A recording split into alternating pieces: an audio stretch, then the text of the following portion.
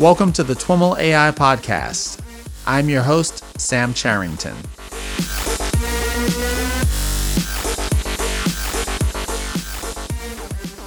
Thanks so much for joining us. And if this is your first time, I invite you to hit subscribe in Apple Podcasts, Spotify, YouTube, or wherever else you might be listening to the show. All right, everyone. I am here with Kai-Fu Lee. Kai-Fu is chairman and CEO of Sinovation Ventures, the former president of Google China, and author of the New York Times bestseller, AI Superpowers. And we're here to talk about his new book, which will be released next week, AI 2041. Kai-Fu, welcome to the TWIML AI Podcast. Thank you. Thanks, Sam.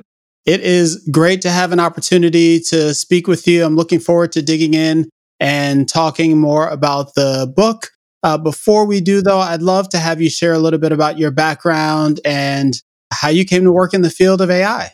Sure. I started with my excitement in AI back in 1979 when I started my undergraduate at Columbia. I worked on natural language and vision at Columbia. And then I went to Carnegie Mellon for my PhD, at which I developed the first speaker-independent speech recognition system based on machine learning, actually. One of the earlier theses in machine learning in 1988. I also developed a computer program that beat the world's Othello champion. It was all in the 80s, very early years. After my graduation from CMU, I taught there for 2 years. Then I joined Apple and led a lot of Apple's AI, speech, natural language, and multimedia efforts. Later, I joined SGI and then Microsoft, where I started Microsoft Research Asia in Beijing in 1998, which kind of became one of the best AI research labs in Asia. Later, I joined Google and ran Google China for 4 years between 2005 and 2009. We did do a little bit of work on AI, but mostly it was really developing Google's presence in China. In 2009, I left Google and started my venture capital firm, Sinovation Ventures. And at Sinovation Ventures, we invested in about 40 AI companies. We were about the earliest and probably invested in the most companies. We invested in about 7 unicorns in AI alone, and with a few more yet to come. So very excited to be in the era of AI. It was not so hot during much of my career, but I'm glad to be able to catch the recent wave and participate in it. Fantastic. So let's maybe jump into the book. The title is AI 2041.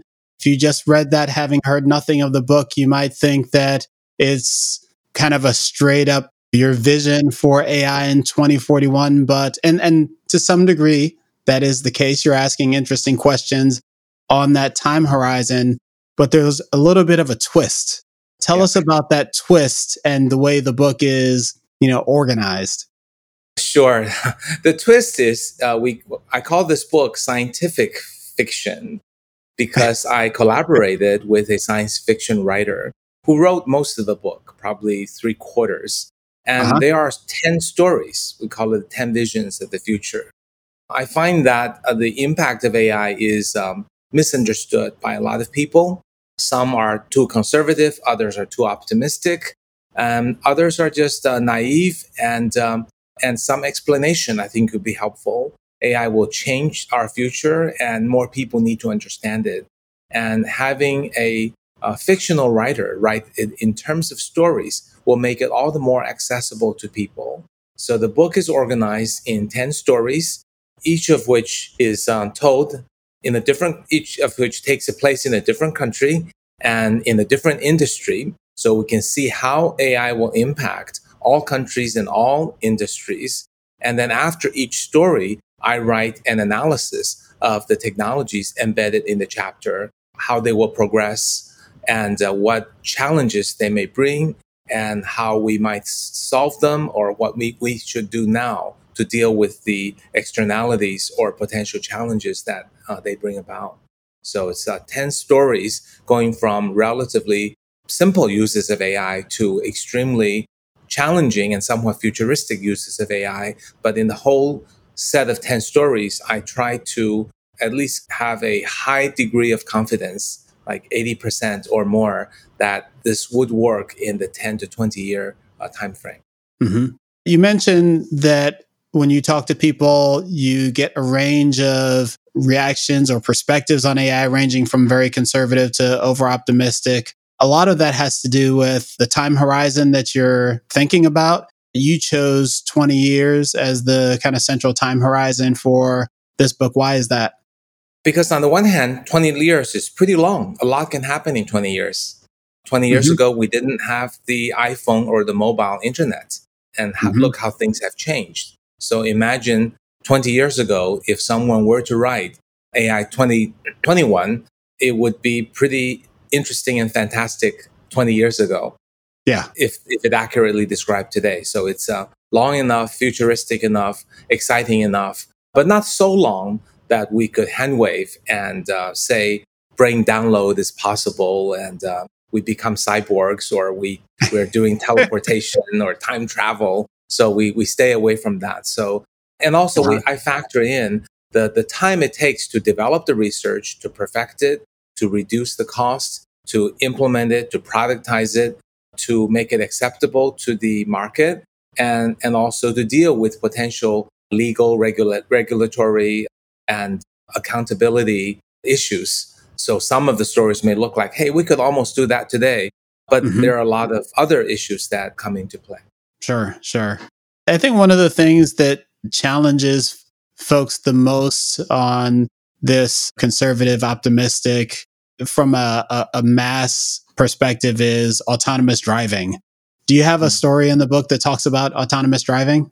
Yes, of course. Can't write the book in 20 years without it. Of course, by then, L5 will have worked.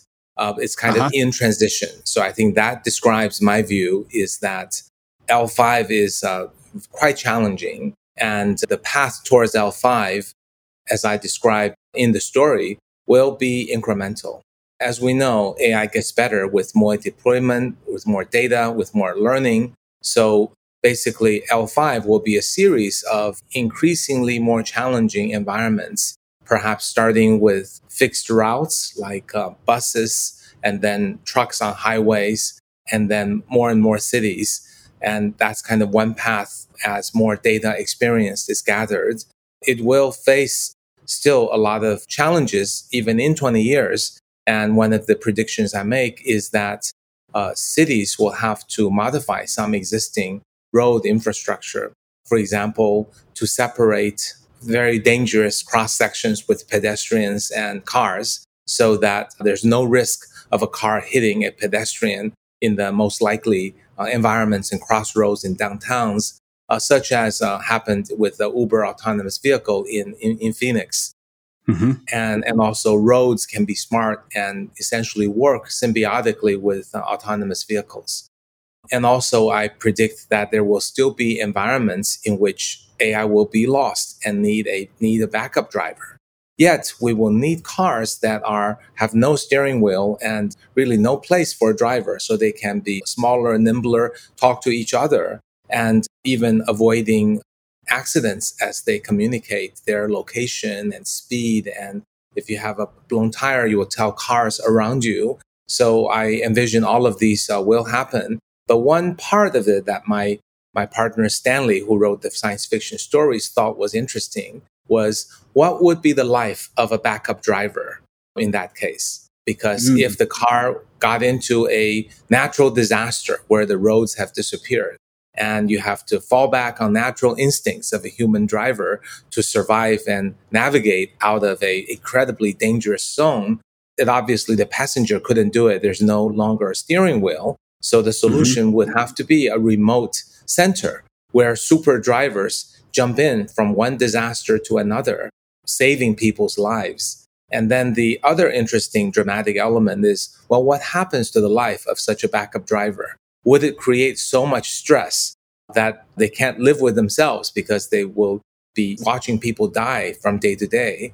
So how would such an arrangement be made? So without giving away the story, that's kind of the dramatic element and the technical element weaved into a story.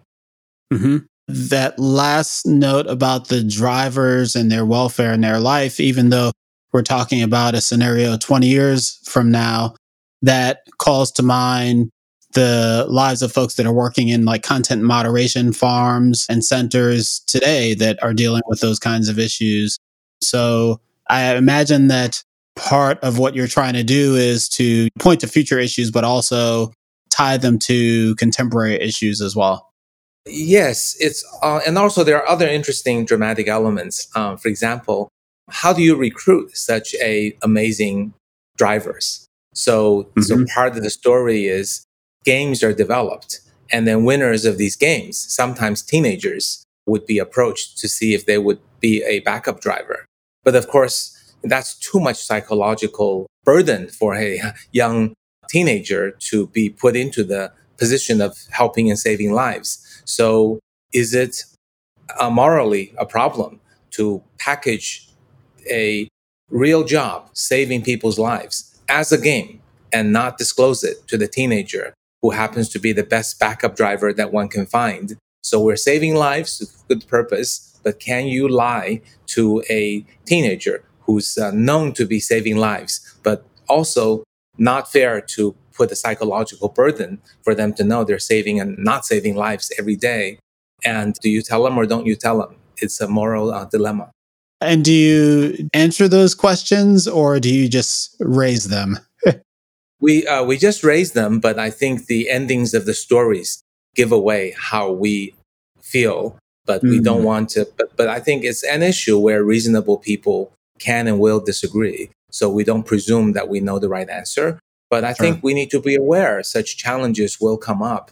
And the book is probably, for the people watching this podcast, the book is less about learning about technologies, because you probably know most of what I have to say, but thinking ahead about the externalities and implications that are up ahead and what we technologists can possibly do about it to educate people and also to develop solutions.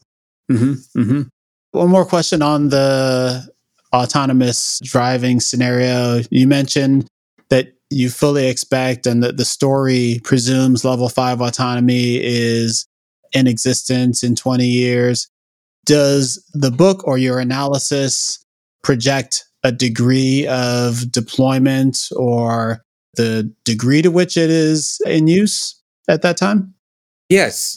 I think the presumption is that in developed countries, it's already popularly in use. And in countries that are proactively changing its transportation ecosystem, it gets deployed earlier. And that's part of the technological prediction and hypothesis. It's also predicting that developing countries and underdeveloped countries would need the help of developed countries to put this technology into place. So this story takes place in Sri Lanka. And in the story, Sri Lanka gets help from a Chinese technological company that is building a business out of helping developed countries move from not having autonomous to autonomous. And I think part of the implication is that large countries will continue to have more advanced AI to put into other countries. And another assumption is the world will move towards autonomy one tier at a time. And that I feel first tier of countries may have it in the 15-year timeframe, with other countries coming later, 20 years plus. And Sri Lanka was chosen as the place because not all the roads are yet quite ready for autonomy, with some very backward environments, because it would not be reasonable to put that scenario in US or China, where by then I think the infrastructure as well as the technology would perhaps have a more minimal use of backup drivers by 20 years.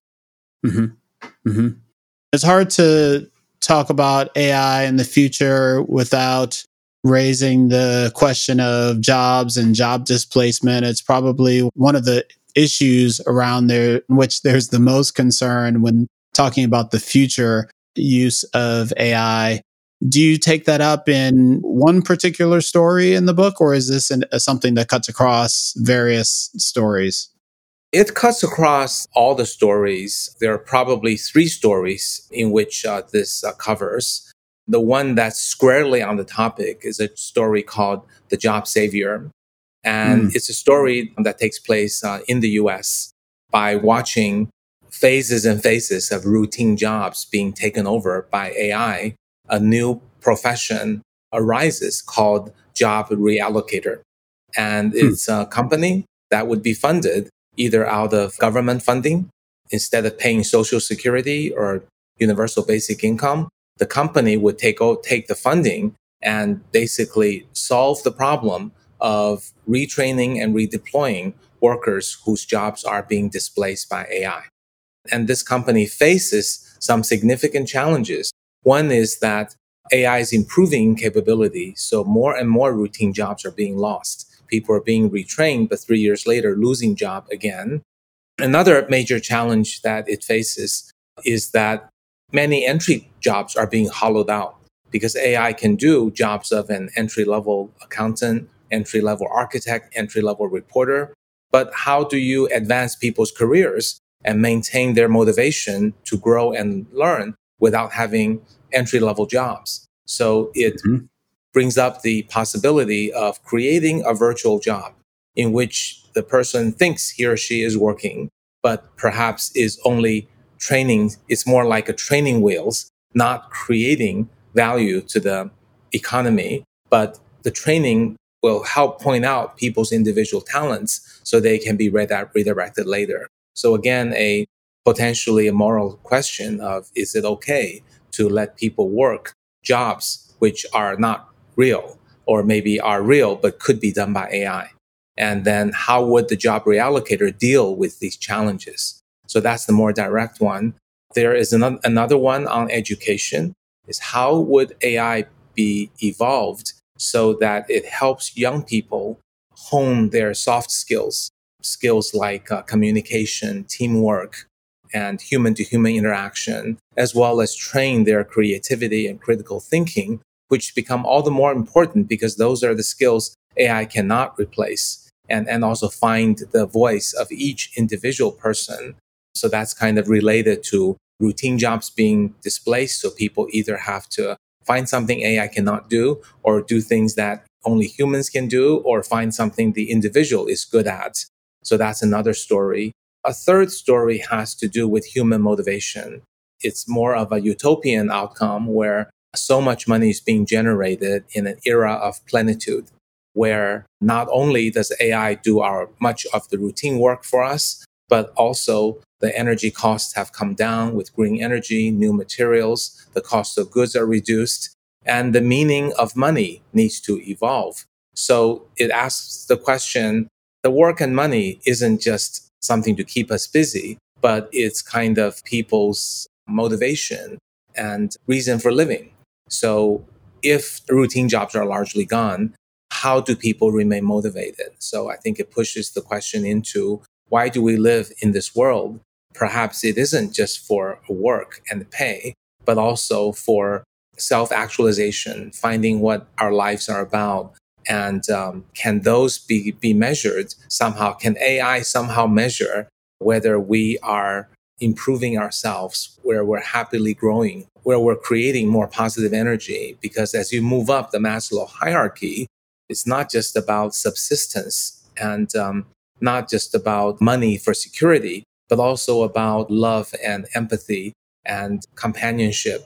So can those things be measured? And can people have some kind of metric to improve, a different metric than money and a different metric by job, by spending their time perhaps in sustainability, volunteer jobs, companionship, as well as all the creative professional jobs? And it's an exploration of how that could develop in a market, in a country, in this case, Australia, which is doing a pretty good job in efficient energy, that it might create enough of a small enough population to create, and a lot of natural resources to create the first the first economy of where universal basic income, plenitude, and moving people to higher purpose might be explored as an experiment. Kind of the gamification of life purpose, in a sense. That's right. I mean, our life is a gamification now. I mean, money is it's a silly virtual tool that keeps us in the rat race when it's a fabricated human story. And we're playing a big game now in chasing fame and wealth. So I think we need to find another, which is perhaps more motivating. Mm-hmm. It's interesting hearing you talk about these stories and reflecting on the other ones. The book kind of walks this line between presenting these potentially dystopic scenarios, kind of like Black Mirror-esque, but trying to pull out an optimistic note. And for the most part, to talk more about your broad perspective on the book. Are you kind of going into these stories looking specifically for the optimistic ending, or does it vary? Do you have kind of different takes on where we'll go for different scenarios? Yeah, I'm a huge fan of Black Mirror. And if the book reviews would find this book to be similar to be Black Mirror, but more positive, there's nothing that would please me more. Uh-huh. I think the Black Mirror does a great job describing possible dangers, and they usually end up with bad endings, sometimes good ending. So this is our effort to try to also describe the challenges that could arise. But also, I want to go an extra step to say there could be a solution if only, right? If only we educated our kids differently. If only we regulated large companies in particular ways. If only we thought ahead about job displacement and provide the training. If we deeply understand the meaning of money and how we can gradually move towards a substitute. And I think probably 6 stories or so have a happy ending, and then 3 have an ambiguous ending, and 1 has a somewhat bad ending. So I'm not being naive to say all the problems will be hand waved away and solved. So clearly there are challenges. Yeah, I think there's challenges with both the dystopic ending and the utopian ending, the optimistic ending. And I think you almost want to, not quite a choose your own adventure type of a story, but a story where there's a branch that says what the dystopic ending could look like and what are some of the levers that could put you down that path, and also presents the optimistic ending and what are some of the levers that would drive society towards an optimistic perspective. Do you take on any of that in your analysis of the various scenarios? I do. So in the chapter about autonomous weapons, it's a story, it's an issue that I think a lot of people in the AI community feel the same way that the physics community felt about nuclear weapons and the chemistry community felt about chemical weapons and so on. So it is the clearest challenge that we face today because the cost of making an autonomous drone with face recognition that can kill an individual as an automated assassin, that has so many dangers because it lowers the cost for the terrorists without having to risk the terrorists' lives. And also, it's very hard to regulate because it's not like nuclear weapons. The good and bad thing about nuclear weapons is there is a principle of assured mutual destruction. So people have a deterrent. Countries don't do it because they're afraid of retaliation and mutual destruction. But that isn't the case with autonomous weapons. So that one of the stories is about a terrorist modeled after the Una bomber, and who decided to take revenge on a particular group of people. In this case, the elites of the world, as is modeled after the Una bomber. So Unabomber, sorry. So the story ends up with challenges of what happens when autonomous weapons are not regulated, and the outcome is a somewhat negative one, and the world isn't destroyed, but it's still a somewhat negative one. He gets away with something. Of course, he's caught, but he causes a lot of damage. So in the explanation section, I go into detail explaining the additional challenges of autonomous weapons compared to conventional weapons, as well as to nuclear weapons, and why they really have to be regulated and what happens when you don't regulate it. And then I point out the challenges of regulating it, because unlike nuclear weapons, you can't have UN go into a country and inspect uranium or nuclear facilities because someone can build this in their garage. But nevertheless, regulation must take place. And I point out a few possible ways of regulating it, as well as most AI scientists believe that it should be regulated. Several letters have been written, and also the consequences of not regulating it. So I think that describes the both possible paths of a negative outcome, and that's an example where both paths are explored. Mm-hmm, mm-hmm.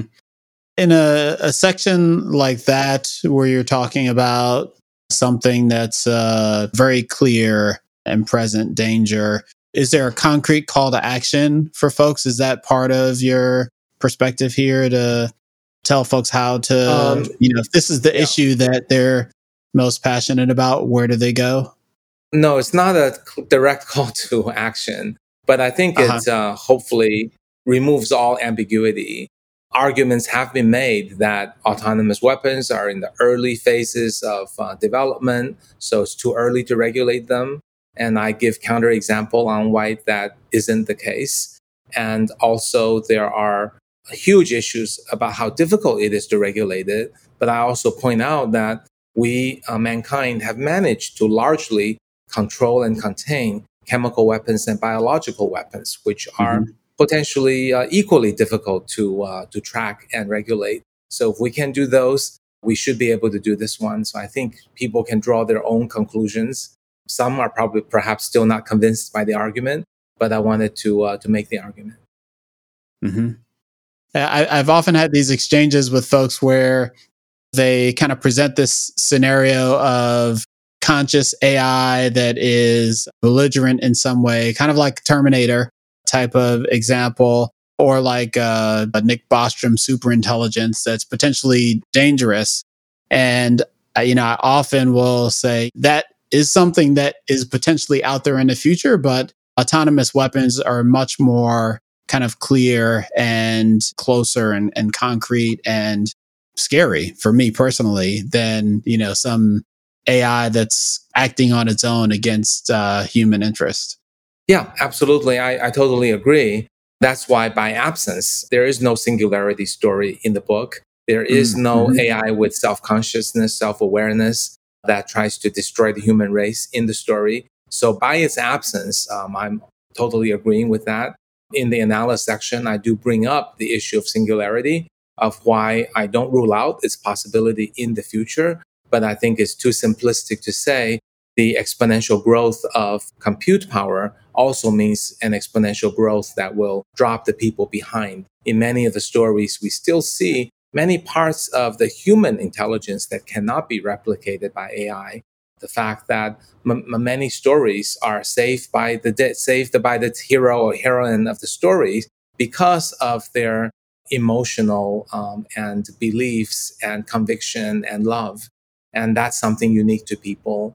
And also in stories where there are villains who do terrible things, they're the ones who cause the disaster using AI as a tool. AI never in these 10 stories become the villain in itself.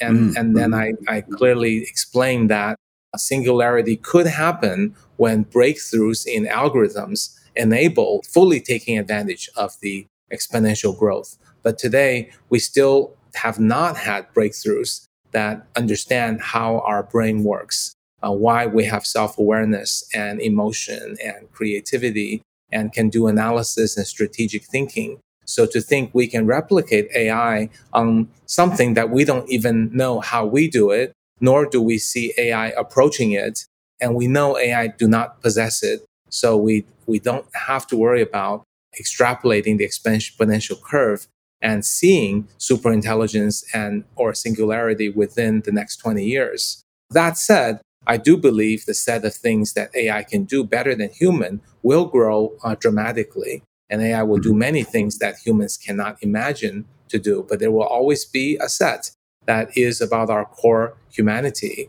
at least in a 20-year time frame, that we can hold on to. And it's exactly that set that defines our humanity, that causes the stories, the people in the stories to shine and save the day.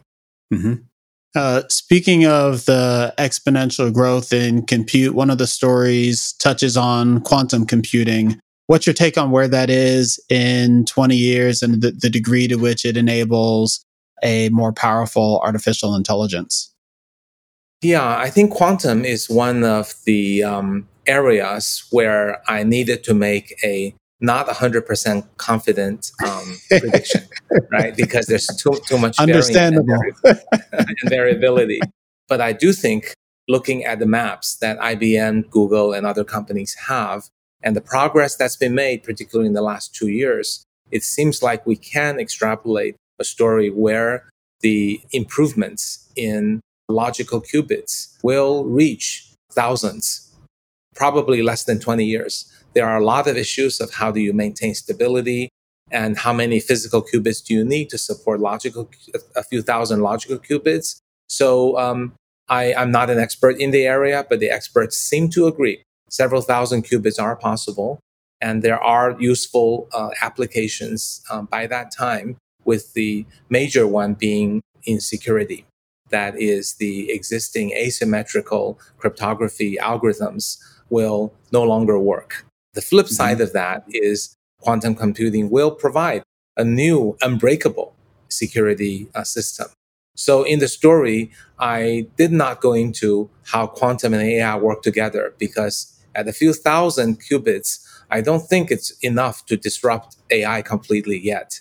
So 20 years would be about when the security challenges would come up. So in one of the stories, the villain achieved 4,000 qubits without anyone else knowing it. And the villain went after stealing bitcoins, which is the one commonly described the largest bank that's waiting to be robbed. So that was a part of the story. But in the analysis, I do go into the very nature of quantum that can hold uncertainty in its head and pursue paths in parallel, and dramatically reducing the NP-complete search problem will lead to a day where AI algorithms will be disrupted. But I don't think 20 years is quite when that will happen. It will probably take longer with more than 4,000 qubits. So the book, of course, is focused on this 20-year forward time horizon, but there are a lot of AI technologies around which there are very contemporary issues in the realm of ethics, bias, and others. Computer vision is one that comes to mind. Facial recognition in particular. It's a very contemporary issue, the use of facial recognition by police organizations, the proliferation of cameras in quote unquote smart cities.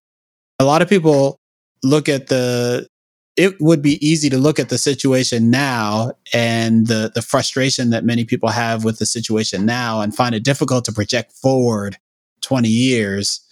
Do you do that in the book? I do not. Facial recognition is one I did not speculate, because we're in a bifurcated world. Some countries are attempting to regulate it, others are not. And it's not clear a bifurcated world can work. Hopefully we'll reach a universal consensus at some point.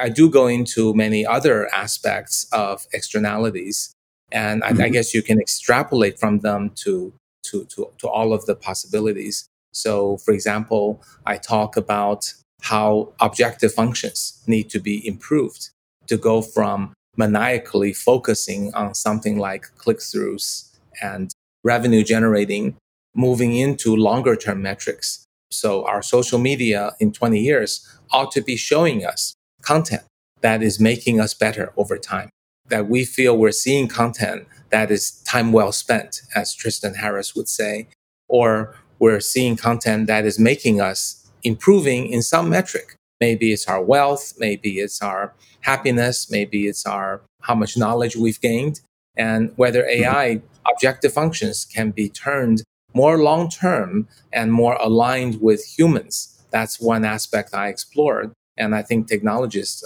should spend more time on topics like that. Another is on bias and fairness. Can we have tools that ensure that AI is being trained on reasonably balanced data so that it's not discriminating against any race, gender, individual, etc.? And also, can compilers alert warnings right now?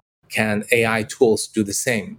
And also, can AI engineers be trained to be aware of the substantial power that they control and therefore the responsibilities that must come with it? So that's another aspect. Another one related to privacy and having our cake and eat it too. Can we have AI trained on a lot of data, but not everybody giving away data privately without consent? So the stories in the book talks about how technologies like federated learning, homomorphic encryptions, and also hardware environments that are self-contained, where data does not leak. Can these technologies, I predict, in 20 years, will be able to let us have our cake and eat it too, so that our data stays in devices to which we permit, say, our phone, our computer, or the computers at the hospital, which has our data, but not beyond that. So the models from a hospital is trained on all the patients in that hospital who license their data to the hospital, but not beyond. Then the hospitals can jointly train by pooling their models together. So in the book, I point out the technological areas that I think are promising and the possible technological solutions that could end up addressing many of the problems we see. And I think the call to action is for the technologists who read the book and who watch the podcast to think about, rather than doing research on the next deep learning or tweaking a particular model, is it useful for a sufficient percentage of the AI community to think about these technological solutions that solve the problems caused by our technology, AI? On that note, there are a number of labs focused on AI safety as a research focus. Often they take the perspective of trying to prevent the Terminator scenario or making sure that we can control the Terminator scenario. Do you have a perspective on those efforts? Are they asking the right questions, looking at the right things? Well, there are risks that are clear and present danger. I think those ought to be addressed by the largest number of people. Issues related to bias, fairness, how to have our cake and eat it too with respect to personal data. There are longer term, lower likelihood existential questions that one could ask. And I think it makes perfect sense for a small number of people in more like a think tank than a technology development to basically watch for that possibility and to alert for the rest of us. So yes, I do think those labs should continue to do what they do. I don't think those existential threats will happen in the next 20 years, but I think we should have think tanks that think about them and tell us when we really do need to get involved and worried. In the chapter on autonomous weapons, you call for regulation. You mention the objective function, and there are many contemporary calls for regulation of internet companies and advertising methods and privacy and many other things for internet companies. How do you see regulation evolving over the next 20 years? Yeah, I think in the US, people talk the most about breaking up companies. I think that is too brute force and too 20th century. It's not something designed for this kind of monopoly. I do think regulations are needed, but I think we need to come up with newer and better regulations. And why do you think that's ineffective for modern companies? Well, let's say Facebook got broken up into WhatsApp.com and Instagram.com and Facebook.com. It doesn't stop any of it. It wouldn't have stopped the Cambridge Analytica issue, right? It wouldn't stop any one of the three products doing things that we don't want them to do. It would reduce it, but it's too brute force. It was specifically addressing monopoly extension, right? By Standard Oil moving into gas stations. Stop, and having the Big Bell company broken up into Baby Bells. I think those were perhaps appropriate for telecommunications or traditional industries, but I think the issue that is fundamental is I think the reason people go into such extreme measures is they've given up hope that companies can self-manage. I've not given up hope, but I don't think today's reward and punishment systems give the large companies any incentive to self-manage, and those need to be created. For example, I think an idea called the AI audit is something that could be pursued, right? It's very clear that the government can't go in and look at the code and data for each of the large internet companies.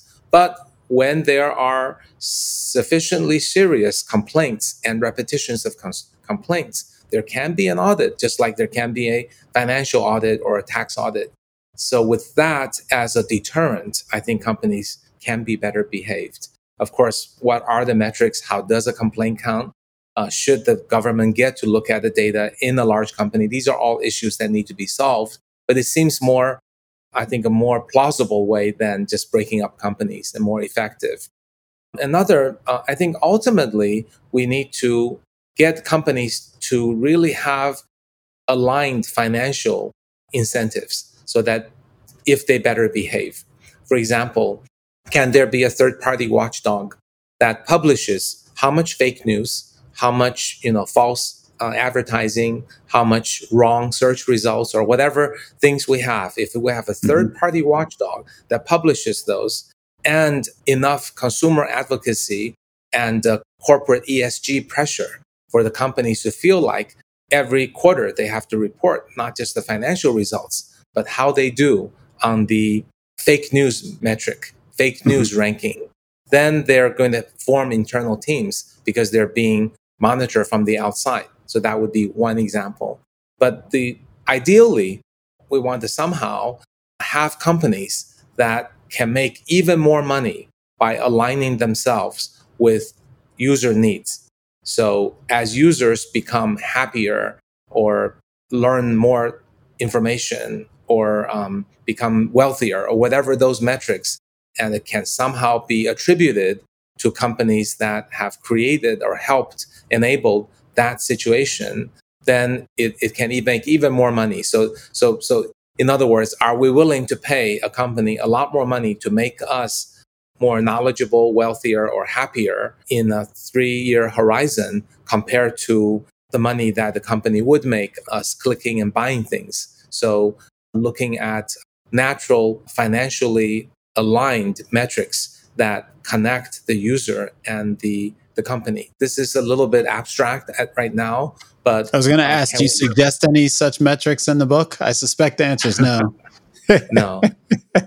Well, it's just like, 30 years ago, would people have come up with the ways that Facebook does advertising or Google does AdWords or AdSense? Some smart entrepreneur will come up with some system that will create a new ecosystem that will create a new set of companies that are even more profitable than Google and Facebook.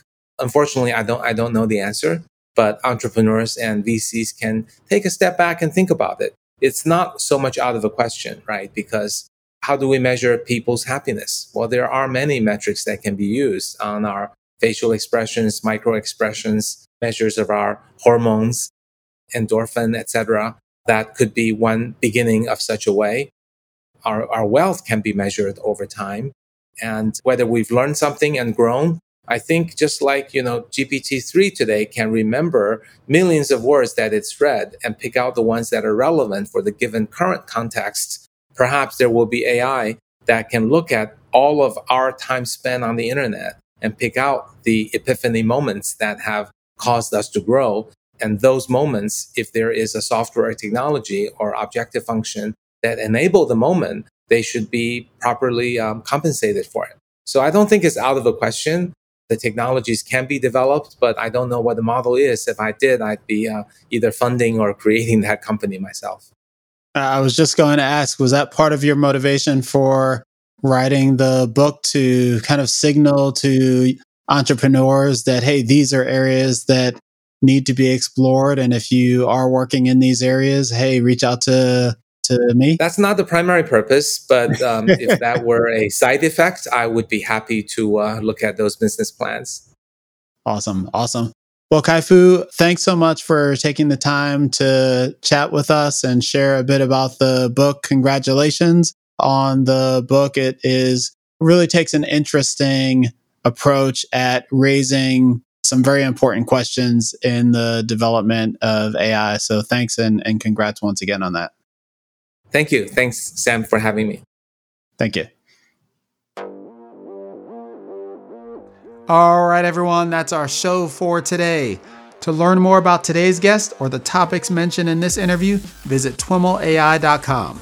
Of course, if you like what you hear on the podcast, please subscribe, rate, and review the show on your favorite podcatcher. Thanks so much for listening, and catch you next time.